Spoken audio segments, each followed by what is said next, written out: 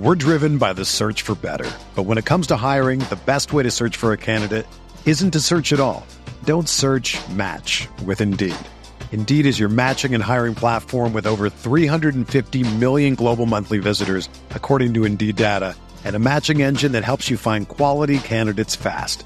Ditch the busy work. Use Indeed for scheduling, screening, and messaging so you can connect with candidates faster.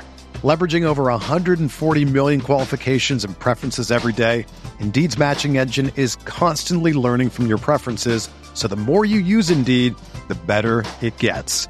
Join more than 3.5 million businesses worldwide that use Indeed to hire great talent fast. And listeners of this show will get a $75 sponsored job credit to get your jobs more visibility at Indeed.com/Blue Wire. Just go to Indeed.com/Blue Wire right now and support our show by saying that you heard about Indeed on this podcast. That's Indeed.com/Blue Wire. Terms and conditions apply. Need to hire? You need Indeed. Hi, I'm Andy Herman of the Pack-A-Day Podcast. I'm here to tell you about TickPick. TickPick should be your very first choice to buy football tickets because they save fans money by never charging any service fees ever.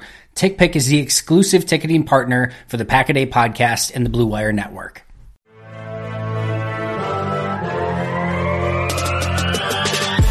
"20 minutes a day, 365 days a year. This is the Pack-A-Day Podcast.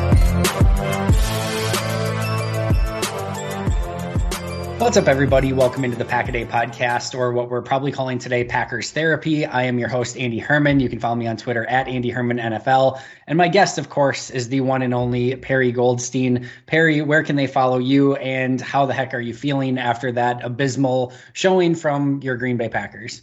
Well, you can find me on Twitter at Perri_Goldstein. That's where all the things are. How am I feeling? Disappointed is the only word I can think of, mostly just because it's been a very long off season. Every off season's long, but like this one felt especially long. And all I wanted to do is watch some Packers football, and we didn't even get a touchdown. So just very, very disappointed. Yeah, let me start with the question of the day, Perri, and I'm curious your response on this.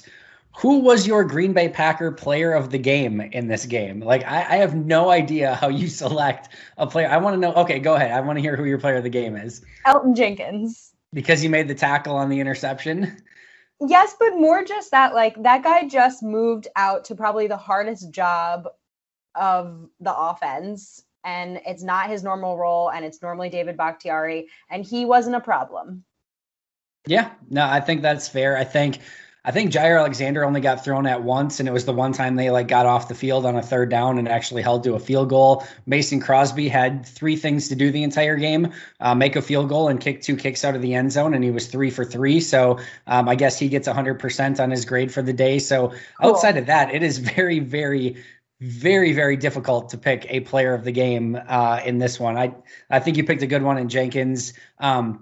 Let's go over though, because there's so much to dive into, and I think just to, spoiler alert / trigger warning, probably not the most fun items to discuss off the top, but I think it's important to go over them. And I think the only thing we can really start with here is what went wrong. And I have a couple ideas on my own. I'm sure you and I are probably going to have matching ideas on multiple, but in your mind, what went wrong besides everything?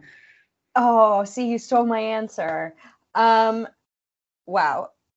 I feel like I kind of have to synthesize, because we're going to probably have a discussion about this, but the Packers had no rhythm on offense. Like, that first half just felt completely disjointed, and you expect them year 3 in the playbook.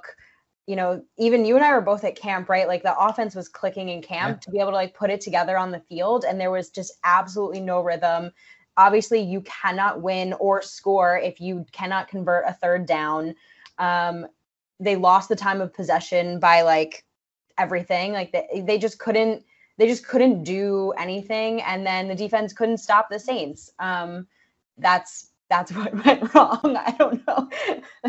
Yeah, no, You're right. And that was one of the ones I had written down as well as every key indicator, right? Every single key indicator of who's going to win the game, turnovers, third down percentage, passer rating, efficiency, time of possession, literally everything went to the Saints. And it wasn't like it was close. Like Packers lost the turnover battle 3-0. Like third downs, the Green Bay got their first one with Jordan Love in the fourth quarter. I believe the Saints were 50% on third down. Obviously the passer rating, Aaron Rodgers was abysmal and Jameis Winston had 5 touchdowns, even though he didn't basically even have any yardages. Like just everything you could possibly imagine went in the Saints' favor, which of course is going to indicate that you lost the game. But I mentioned yesterday on the video, the number one thing that I was really watching early in this game and wanted to see how it kind of trended out was the play in the trenches. Because Perri, as much as we love to talk about the Aaron Rodgers and the Devonta Adams and the Aaron Jones and Jair Alexanders and things like that, like there is a huge percentage of games that, and I know it's lame and cliche and boring and whatever, but are simply won and lost in the trenches. And I just finished up going back and rewatching on the condensed version of the game on Game Pass. It is mind blowing. And I know it felt bad in the moment, but it is mind blowing how poorly the Packers played in the trenches defensively. Tampa Bay felt like Tampa Bay from a season ago. New Orleans in the trenches was blowing Green Bay off the ball, whether it was Kingsley Keke, Tyler Lancaster, Dean Lowry. There were multiple people on the ground. You saw the play where Z couldn't set the edge. There were a few different plays like that. It was once again gap integrity on a few different plays. It was all of it. And they could not win even remotely in the trenches. And then on the other side, you did see it, like Aaron Rodgers mentioned after the game that he thought the offensive line held up okay. And I think even said well. And I think there were some positive signs at times from the offensive line. But if you just watch it in comparison, the Packers defensive line getting pushed back the entirety of the game, whereas the Saints defensive line pushing the Packers offensive line back more often than not in the game. The Packers lost the trenches in this decisively, and they lost the score decisively. I know there was a lot that went wrong, but to me, that was 1A where everything just went awry from there. Yeah.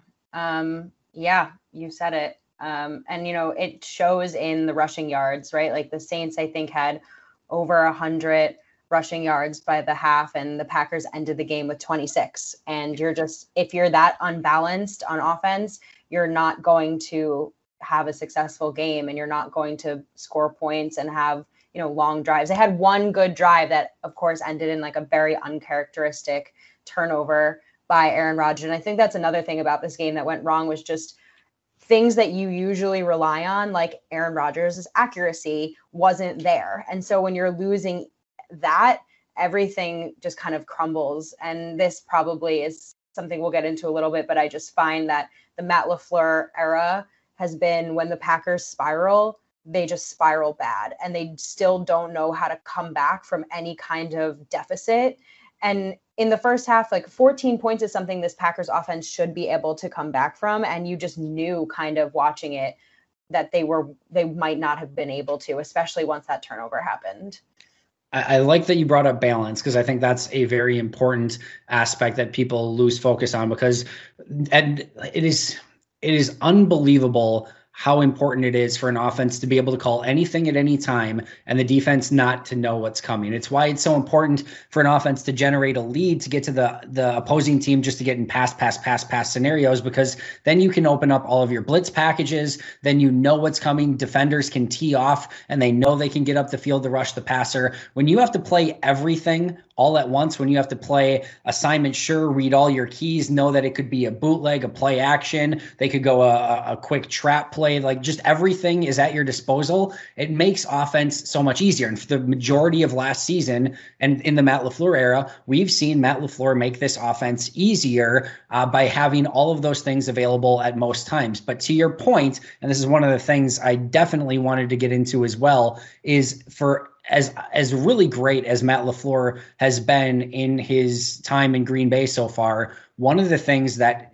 I think he personally and this team has struggled with is playing what I consider on tilt when they go down, even down in a game. It doesn't even necessarily have to be down big. And for those of you who aren't familiar, it's more of a poker term. It's basically if you're at a poker table and you lose a big hand, like you all of a sudden are now betting big into the next one to try to win your money back. And then you lose that one. So now you're pushing everything in to try to win your money back on those two. And all of a sudden, before you know it, things are spiraling out of control and you're just trying to win money with crappy hands just because you are frustrated and everything's not going your way, rather than being patient and just trying to let the game come back to you. To me, that is something they have done a very poor job of when they have gotten down. And you saw it today. Like as soon as they got down, and especially double digits, when they were down 14, it was a bunch of 5-wide stuff. They completely abandoned running the football. I thought the first drive of the second half, they tried to get back some semblance and then had the interception. And then that's when it really spiraled. But this is not new. This has happened in the San Francisco games. This has happened in the Chargers game. This has happened in the Buccaneers game last season in the regular season. This is not the first time that this has happened. And I do think they have to figure out a way that, hey, if we go down double digits, we have to stick with what's working. And I get if there's 6 minutes left in the game and you're down 14, by all means, bomb away. I get it. But like if you're in the second quarter, early third quarter, like you've got to still let your stuff come to you. Yeah, it's panic and it's desperation. And I kind of almost wish that the team would almost ignore the scoreboard and just go out and play their brand of football, because the Packers football, this offense can score a lot of points. We've seen them score a lot of points. And so if they just went out there and did what they do, regardless of being down 2 scores, they likely could come back from this. But instead, exactly like you said, they kind of panic and just try to catch up. It's like almost like they're trying to score 2 touchdowns at once, which you can't do. But do you know what I mean? It's that feeling on the field of just utter disaster, when in reality 2 touchdown deficit is something that they can come back from, especially when, you know, you're getting the kickoff in the second half. And if you score a touchdown, you know, you go into the half with 3, you come out, you score a touchdown, then all of a sudden it's 14-10, and that's an incredibly manageable game. But they just really kind of, like I said, I just think about it as like spiraling out of control, like almost have like an anxiety attack on the field. Yeah. No, it really does feel that way. And they have to figure out a way to kind of just stay within themselves in those situations. And it's something they did a very poor job of in this game. And it definitely hurt them. I don't know in this game, frankly, how much it would have ultimately made the difference in a final result standpoint. I think maybe the score would have been better. I think the Saints were just better in all facets in this game. But I know, Perri, on Twitter, you mentioned as we were going to record this today that you had some grievances that you wanted to air. I guess Festivus is coming just a tad early this year, but by all means, I have a couple I'd like to get off my chest as well, but by all means, please air some grievances. Okay, my first, we kind of already touched on, but like, why does Matt LaFleur abandon the run when they're down? We have Aaron Jones and AJ Dillon, who are both incredibly dynamic, and you should lean on them. Second is, this defense looked exactly the same as it did last season. We brought in Joe Barry to do something different, to implement some kind of new scheme, Brandon Staley, Vic Fangio, whatever it is you want to call it, some brand new, and it looked absolutely the same. It looked like Mike Pettin was still the defensive coordinator. There was no pass rush. And I get that Z is limited, but Rashawn Gary and Preston Smith and Kenny Clark couldn't get to Jameis Winston. And again, I understand this is a very good Saints offense, but you couldn't get to Jameis at all, like at all. I don't. And then you have Kevin King doing, and you tweeted it right before we started recording, which just is like a knife in the heart. But you have Kevin King out there making the exact same mistakes. It just looks like they've spent an entire offseason learning absolutely nothing from their mistakes from last season. And it's so disappointing, because you feel like the tools are there. Like, you have these incredible pieces and players, and they can't put it together. And I'm getting kind of sick of it. And I'm thinking now, like, okay, it's very early and I do not want to make any kind of bold statements. There's a lot of season left. But at some point you have to think, okay, this is our third coordinator in not too many seasons. Like, is it the coordinator or is it the defense? Like, now is it the personnel that they're using? They made the decision to bring back the same guys they're not getting it done. They're not getting it done. And at the beginning of the game, it felt like they were handling Alvin Kamara quite nicely. And then that kind of fell apart. That was like my only kind of, asterisk on the first half was like, they were handling him. But then it fell apart. So my grievances are really with the defense right now. Packers football is finally back, and there's no need to exhaust yourself searching all over the internet to find Packer tickets anymore. Because TickPick, that's TickPick, is the original no-fee ticket site, and the only one you'll ever need as your go-to for all NFL tickets. TickPick got rid of all those awful service fees that the other ticket sites charge, which lets them guarantee the best prices on all of their NFL tickets. Don't believe it? If you can find better prices for the same seats on another ticket site, TickPick will give you 110% of the difference in the purchase price. Personally, I can't wait for that first game back at Lambeau Field, Packers-Lions with fans in the stands again. I've already got my tickets from TickPick, and I'll be there watching Monday Night Football in person. I absolutely cannot wait. Visit tickpick.com/Packaday today and use promo code Packaday to save $10 on your first order of Packers tickets. We're driven by the search for better. But when it comes to hiring, the best way to search for a candidate isn't to search at all. Don't search, match with Indeed. Indeed is your matching and hiring platform with over 350 million global monthly visitors, according to Indeed data, and a matching engine that helps you find quality candidates fast. Ditch the busy work. Use Indeed for scheduling, screening, and messaging so you can connect with candidates faster. Leveraging over 140 million qualifications and preferences every day, Indeed's matching engine is constantly learning from your preferences, so the more you use Indeed, the better it gets. Join more than 3.5 million businesses worldwide that use Indeed to hire great talent fast. And listeners of this show will get a $75 sponsored job credit to get your jobs more visibility at Indeed.com/Blue Wire. Just go to Indeed.com/Blue Wire right now and support our show by saying that you heard about Indeed on this podcast. That's Indeed.com/Blue Wire. Terms and conditions apply. Need to hire? You need Indeed. Whether you're a world-class athlete or a podcaster like me, we all understand the importance of mental and physical well-being and proper recovery for top-notch performance.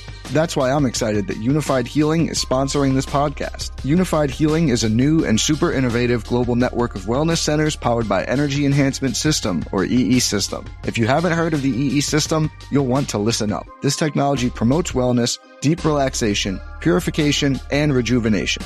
At hundreds of locations across the globe, access to a center is easy and affordable. Interested in experiencing the EE System technology for yourself? Go to unifiedhealing.com/Blue Wire to learn more and find a center near you. That's UNIFYDhealing.com/Blue Wire. No material or testimonials on the Unified Healing website are intended to be viewed as medical advice or a substitute for professional medical advice, diagnosis, or treatment. Always seek the advice of your physician or other qualified healthcare provider with any questions you may have regarding a medical condition or treatment and before undertaking a new healthcare regimen, including EE System. When you need mealtime inspiration, it's worth shopping Kroger, where you'll find over 30,000 mouth-watering choices that excite your inner foodie. And no matter what tasty choice you make, you'll enjoy our everyday low prices, plus extra ways to save, like digital coupons worth over $600 each week. You can also save up to $1 off per gallon at the pump with fuel points. More savings and more inspiring flavors make shopping Kroger worth it every time. Kroger, fresh for everyone. Fuel restrictions apply. Yeah, I think that's fair. And that was number one on my list as well. We're once again in lockstep there. I tweeted this out, but I even put some more thought. Like, to me, this felt like you have a struggling restaurant that has some good ingredients, but it also has some iffy ingredients. And you decide it's getting bad reviews online. So you decide, you know what, we think we have the right ingredients. We're going to maybe change out French fries for curly fries, which is like the linebacker move from Christian Kirksey to Devondre Campbell. You went from French fries to curly fries, but everything else on the menu is staying the exact same. We're going to bring in a different chef. Oh, by the way, that chef also has very poor reviews from his last two restaurants that he's been at. And now we're going to do a brand new grand opening of this restaurant. And guess what? It's the same food, stands for one appetizer. It's the same ingredients, and the chef wasn't anything to write home about in the first place. And now you've got the same floundering restaurant. That's what I equated it to. And I don't want to jump to conclusions here, right? Because this is one game, and I think it would be unfair to Joe Barry to judge the future of his defensive coordinatorship in Green Bay based off this one performance. And he still has to, sort of learn what his guys can do, what they can't do, and those sort of things. I think he deserves that at minimum, but obviously not a great first impression. And Perry, I went through a situation this offseason where I was fairly bold in my takes going in, saying like, hey, like I don't think there's any chance Green Bay brings back Kevin King, Dean Lowry, Preston Smith, Tyler Lancaster. Like maybe one of those guys is back on a cheap deal, something like that. But that was their opportunity. Like they could have got out of King. They paid $6 million for King. They could have got out of Lowry. They didn't need to bring back Lancaster. They could have got out of Preston Smith. That was their opportunity to say, hey, we have maybe 15-ish plus million here to work with those three guys. If we let them go, maybe we can go out and get a player or two that we think might be able to help us more and maybe change things up a little bit, because what we had last season didn't go.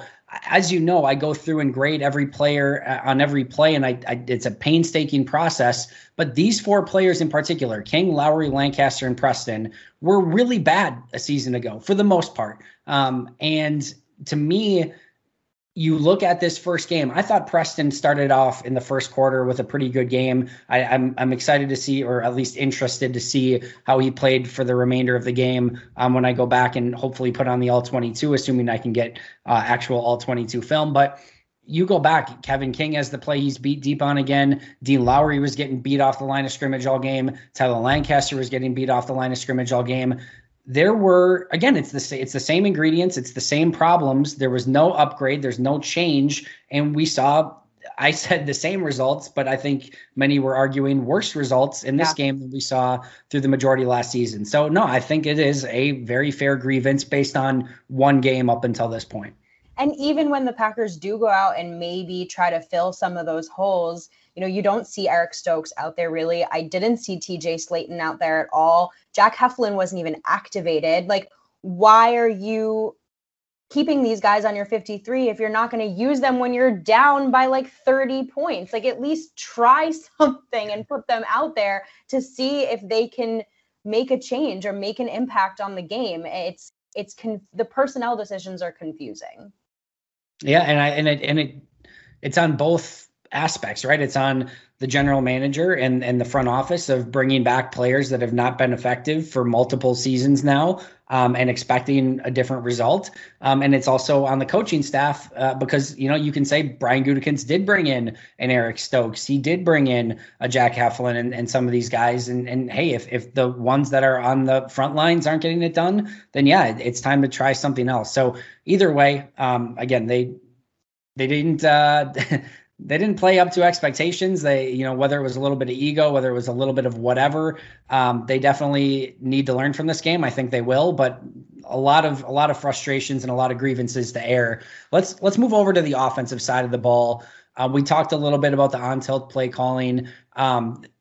Obviously, Rodgers was uncharacteristic in the turnovers, both in the red zone. He's hit on that play. There's some pressure on the second play, trying to throw it up to MVS. Frankly, even if the safety wasn't there, that was a poor throw on third down that MVS had no opportunity for. In fact, Chauncey Gardner-Johnson, who I believe was in coverage on the play, had better, route to the ball than MVS did at that point. And then, of course, Marcus Williams was there, which doesn't make things that much easier. 3 turnovers on offense. Aaron Rodgers, 15 of 28, 133 yards, no touchdowns, 2 picks, 36.8 rating. Their third down offense, as we mentioned, didn't get a first down until the fourth quarter with Jordan Love in.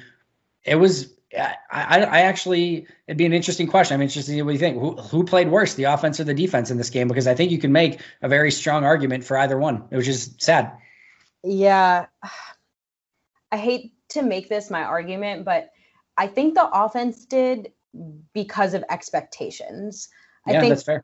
Part of the defense, right? New defensive coordinator. We already talked about kind of some of these issues already existed. So they're not new. You'd hope that they could find a way to fix them, but they're not new. This offense regressed, right? Like the defense was somewhere around what we've seen previously, but this offense was not the offense that we know that it can be. And of course that starts with Aaron Rodgers, but it all falls on Aaron Rodgers' shoulders, right? Like, you expect him to play to the caliber in which he can play. I think this is one of the worst games I've ever seen him play. I have a hard time thinking of a worse game except when he was hurt.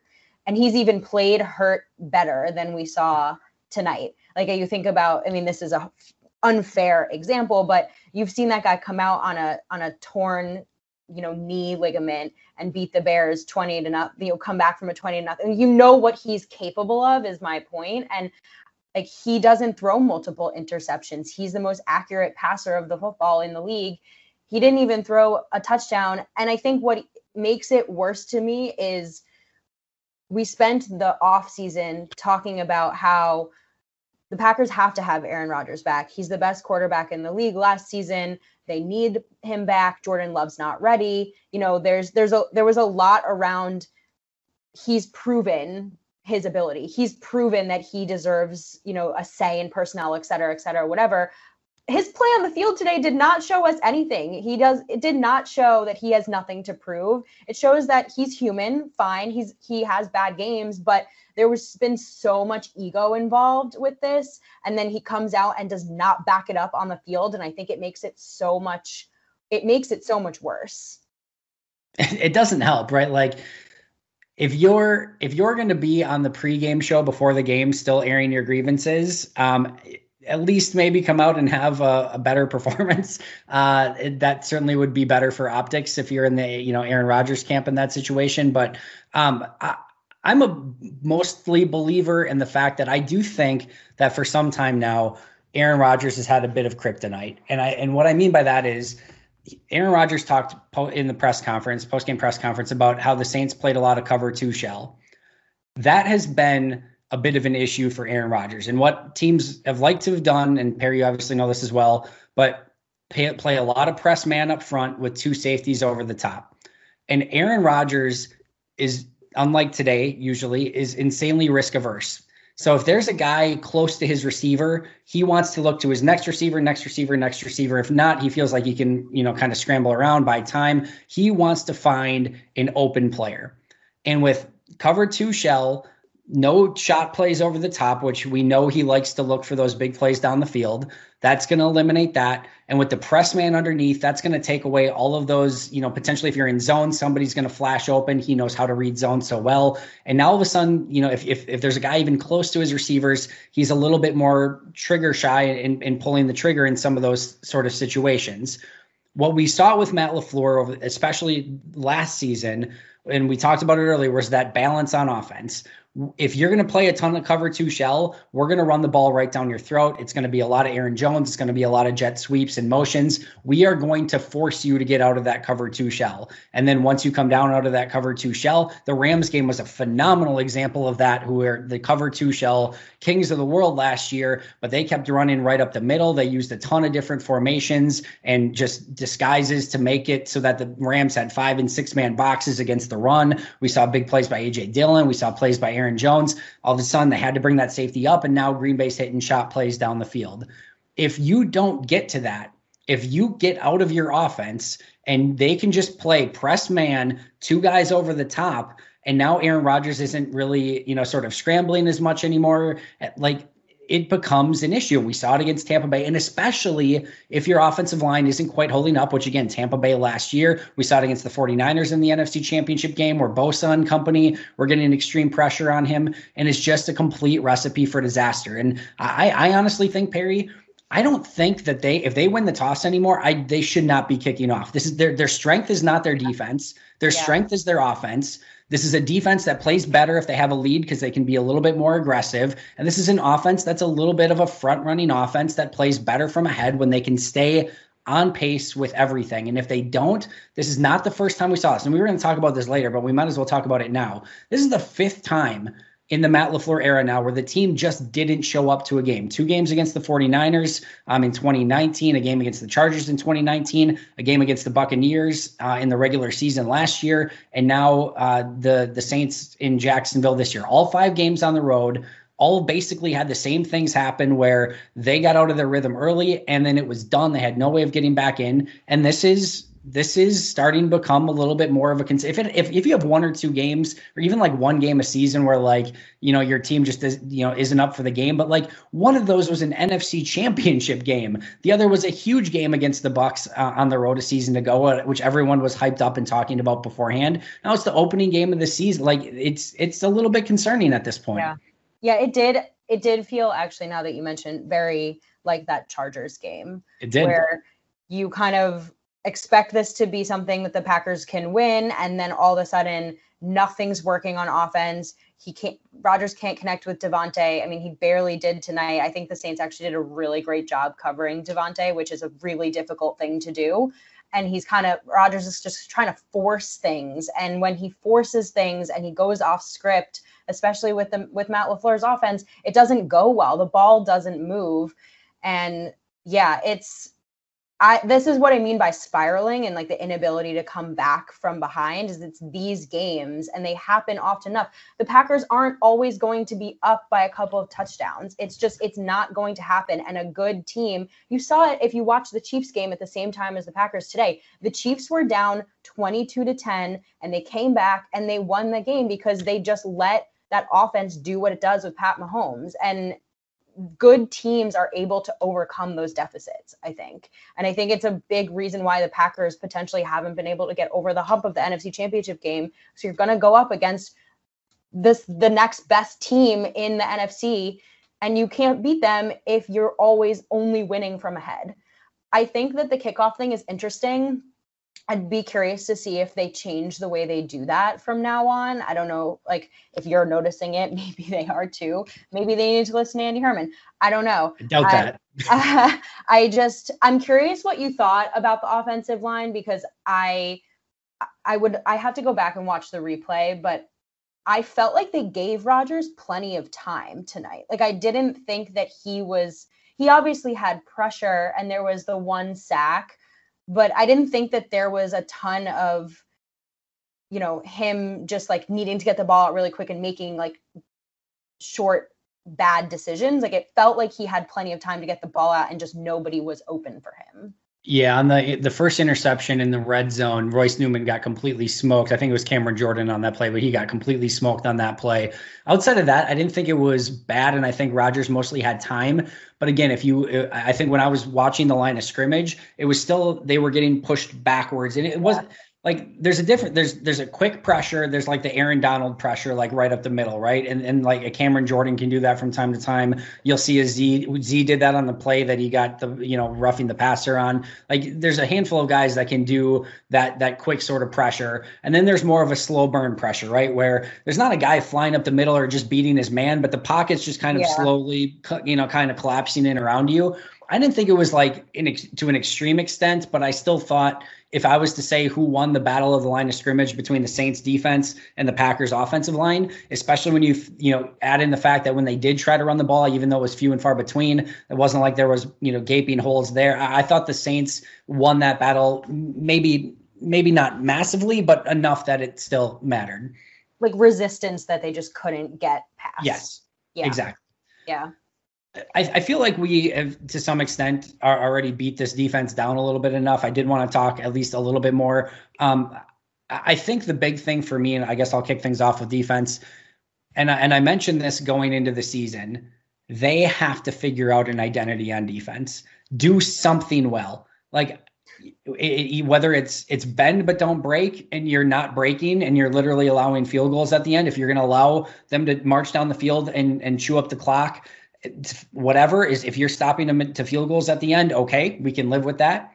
Or if you're like, you know what, we're giving up points anyway, we're going to be more aggressive so that maybe along the way we can hit the quarterback, get a sack, get a turnover, something. Okay. Like I can live with a few big plays per game if that means you're also getting a couple big plays per game. Maybe it's pressure, maybe it's turnover. Like it's got to be something, because right now it's nothing, and that's a massive problem. It goes without saying. You're bending and breaking. You're not getting turnovers. You're not getting sacks. You're not getting pressure. What is it that you do well? And if it's nothing, I'm going to go back to my poker analogy. If you can't spot the sucker at the table, you're the sucker. Right now, the Packers defense is the sucker. Yeah, no, it's true. I keep thinking back to 2019 when the Packers pass rush was the focal point of that defense. And they haven't been able to get back to that. And everything is a domino effect with defense, right? If you're not getting to the quarterback, then you're leaving things wide open for your secondary. You're allowing things like Kevin King to happen, or they're paper cutting you down the field like you saw the Saints do with really long drives. So you're letting yourself get gassed and you're staying on the field for too long, and therefore your offense isn't getting the ball. So you can't come back from behind if your offense doesn't even get the ball. And it just feels like this Packers defense so often like allows that domino effect to happen where they can't get themselves off the field. They're horrible on 3rd and 4th down. That 4th and 7 today just should have never happened. It's just, and Sean Payton knows to go for it on 4th down because he knows that he has a higher probability of converting. And you don't want that. If offenses aren't afraid of you, you're doing something wrong. And the Packers, like you said, are just kind of doing everything wrong right now. And they're shooting themselves in the foot by leaving themselves on the field and getting tired, and it just continuing to spiral downward. I think that's a really smart point, actually. And I didn't think of it in that capacity of like, when it was 4th and 7 or 4th and anything, if you have a good defense, Sean Payton punts in those situations, right? Like if you're afraid of that defense that you're going against, you're being like, you know what, we're going to take our points, or we're going to pin the offense deep, and we'll live to see a different down, because we're not going into the teeth of this team and the teeth of this defense. We'll live to see the next series. There was zero fear, zeros. Yeah, that's a really great point by you, and I think it's very telling of what Sean Payton, that offense, felt. And listen, they had no Michael Thomas, right? Like they've got young tight ends in there that are playing really for the first time. Like Troutman didn't play a ton last year. Jawan Johnson comes up with that 4th down reception and 2 touchdown receptions. I did mention him as an X factor yesterday. That was the one thing I got, the one takeaway I'll take from this, I guess. But man, yeah, they had no fear whatsoever. Let's do some quick hitters before we get out of here, because I don't know how much more we want to talk about this game. But the other fun thing, like the Z roughing the passer penalty, like just beyond, like I actually think if you watch it, like he almost is like, he's got his jersey, like almost trying to like, even as he's like in air, like trying to like lift him up to like not hit the ground hard. And I thought Aikman and Buck did a great job of saying like, listen, Winston's not even asking for a penalty. Like he's going up and he's off the field. Like it's so frustrating. It was textbook what the NFL asks pass rushers to do. He puts his head to the side. It's contact with the pads. He doesn't drive him into the ground. Both of them get up totally fine. It's just a hard hit. It's like, what does the NFL want defenders to do anymore? If you can't do that, you can't play hard anymore. You have to be afraid to go after the quarterback. And I don't think it would have necessarily changed the outcome of the game, but it really felt like such a demoralizing nail in the coffin. Like maybe the Packers could have come up with something after that stop, but once that happens, it's just, you kind of throw your hands up after that. And can you imagine what if Savage housed that, right? Like it would have been 24-10, and he didn't obviously, but he, like the flag's out. They don't know what was going to happen like on the return.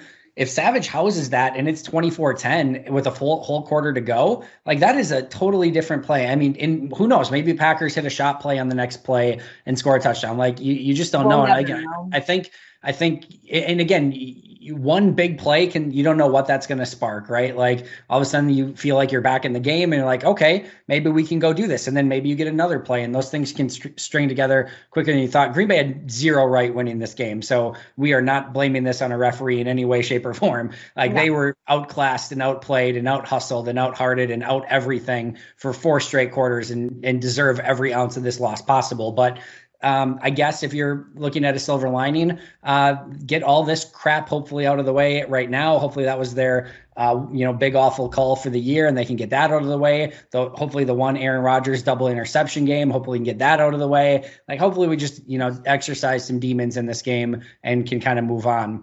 Anything, I don't think there was anything surprising from a lineup standpoint, but we saw Chandon Sullivan in the slot. That was expected, but he was still the slot. We saw Barnes and Campbell as the primary linebackers. It looked like Campbell was in, as kind of the primary linebacker, with Barnes being in a little bit more when there were two. Of course, Kevin King was in over Stokes. We saw Henry Black as the dime safety, Royce Newman as the starting right guard. I think that kind of covers it, but all things that we pretty much expected, but at least noteworthy nonetheless, that those were the decisions that they decided to go with for, I guess, better or worse.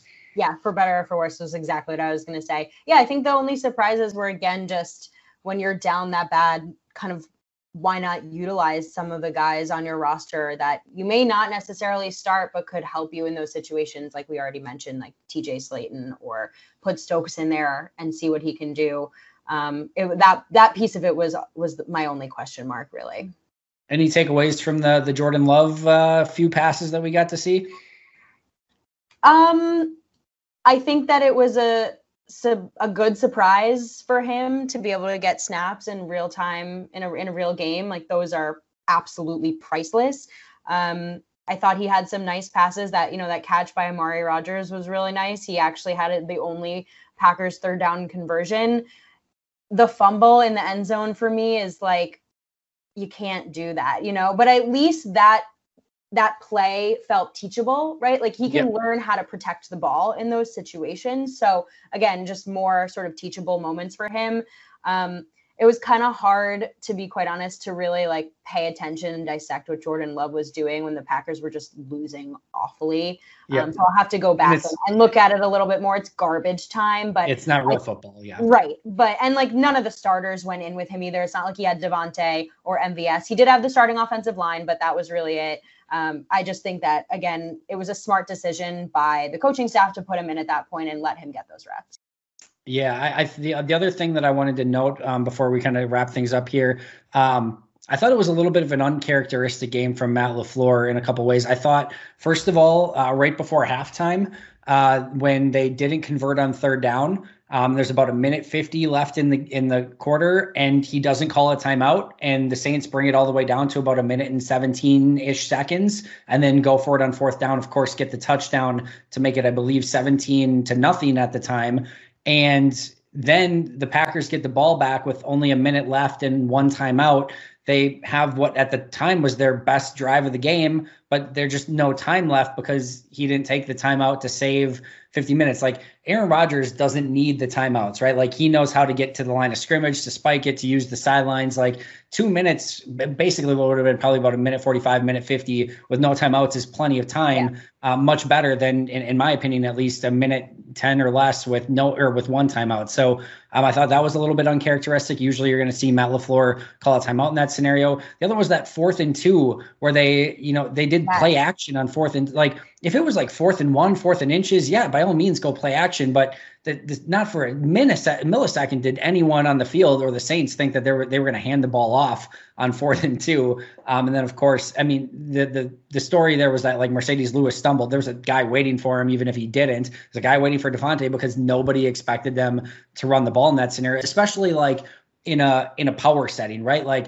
maybe if you're spread like 4 wide and you've got a running back in and they've got a light box, maybe, yeah, you could be a little bit gutsy there and hand the ball off or something, but nobody's running power on 4th and 2. Like, it was just weird things all the way throughout in this game. Yeah. I watched the first game of the season every year with my dad. Today I had the joy of listening to him complain about Packers for 4 hours. But we both were like, what was that play call on 4th down? Just so not Matt LaFleur, like, just all creativity and went out the window. And then he goes for it at the beginning of the game when he goes for it on 4th down. I was like, all right, Matt LaFleur came to play today. He's got some chutzpah. He's like ready to go. And then again, it completely went out the window when things start to go wrong. Yeah, it was so odd. Of course, Josiah DeGuara and Darnell Savage both had injuries. Looked like Savage landed hard on his shoulder after the interception that got turned back, I should say. He did not play the snap after and then didn't return in the game, so that'll be worth monitoring. Josiah DeGuara, of course, had the concussion and left, which it looked a little bit scary at first. I thought they were going to pull out the stretcher. I'm glad they didn't have to. Ended up being or at least it was diagnosed as a concussion to begin with. So Matt LaFleur said he would have updates on Monday in regards to that. Before we leave, Perri, any silver linings from this game? A lot of things to work on. The Packers can go back, right? I mean, yeah, they can go back and they can watch this tape and they can learn exactly what not to do for the rest of the season. I think, you said it already, kind of exercising demons week one, get it out of the way. Week one is always kind of wonky. We've seen some really crazy week one matchups, and then teams continue to go on to have wonderful seasons. So I'm hopeful that they learn from this, they move forward, and they end up having the season that I think everyone expects them to. Yeah, I think there's a lot of truth to that. I think there is value in taking your medicine at some point. Like, I do think that adversity and getting just punched in the mouth can be very good and therapeutic at times for a team, and no better time to have it than right away. Like, get it done with, get it over with, and hopefully you learn from it. And you've got arguably the right team in week 2 to right the ship a little bit in Detroit. I'm just remembering as I'm doing this right now that my bold prediction was that the Packers would start 7-0 on the season, which is not looking great. Obviously. Yeah. Well done, Andy. I'm trying to see what the score is for this Bears game. I have a light in the way. It looks like the Rams are doing well. We're recording this obviously as the Bears-Rams game is on, but I think the other takeaway is that the NFC North probably 0-4. If I jinx this one too, that's on me also, as the Rams and Bears are playing right now. But Lions, of course, lost. Vikings lost. So seems to be a at least even footing for the NFC North. By the way, Saints last year, 38-3, the same exact score. Beat the Tampa Bay Buccaneers. That was week 9, 38-3. The Buccaneers, of course, would go on to win the Super Bowl. So losing 38-3, not exactly a death sentence for your season, at least according to the Buccaneers a season ago. And you would, of course, much rather have it happen in week 1 than in week 9. You would think in week 9, that's a little bit more of like, you should probably have some things figured out at this point. But even at that point, even in a 16-game season, Buccaneers still able to right the ship after that and, of course, win a Super Bowl.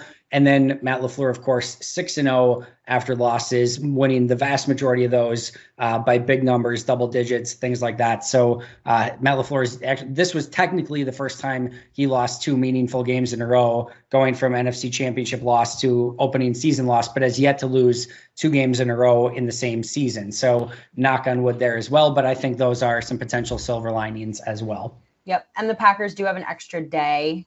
So that's nice for them to get an extra day of rest as well, and then be home to take on the Lions, who by all counts are definitely a worse team. So it should be a nice bounce back game for them, you would hope. Yeah, so I'm looking at it now. The Rams are up 20-14, but it's 1st and goal and the Bears won. So hopefully Rams can close this out, I guess, and all of the NFC North will be 0-4, and everyone's on the same footing, and just win the North, get a home game, and then go from there. Perri, this was therapeutic as always after a loss. Any final thoughts before we get out of here?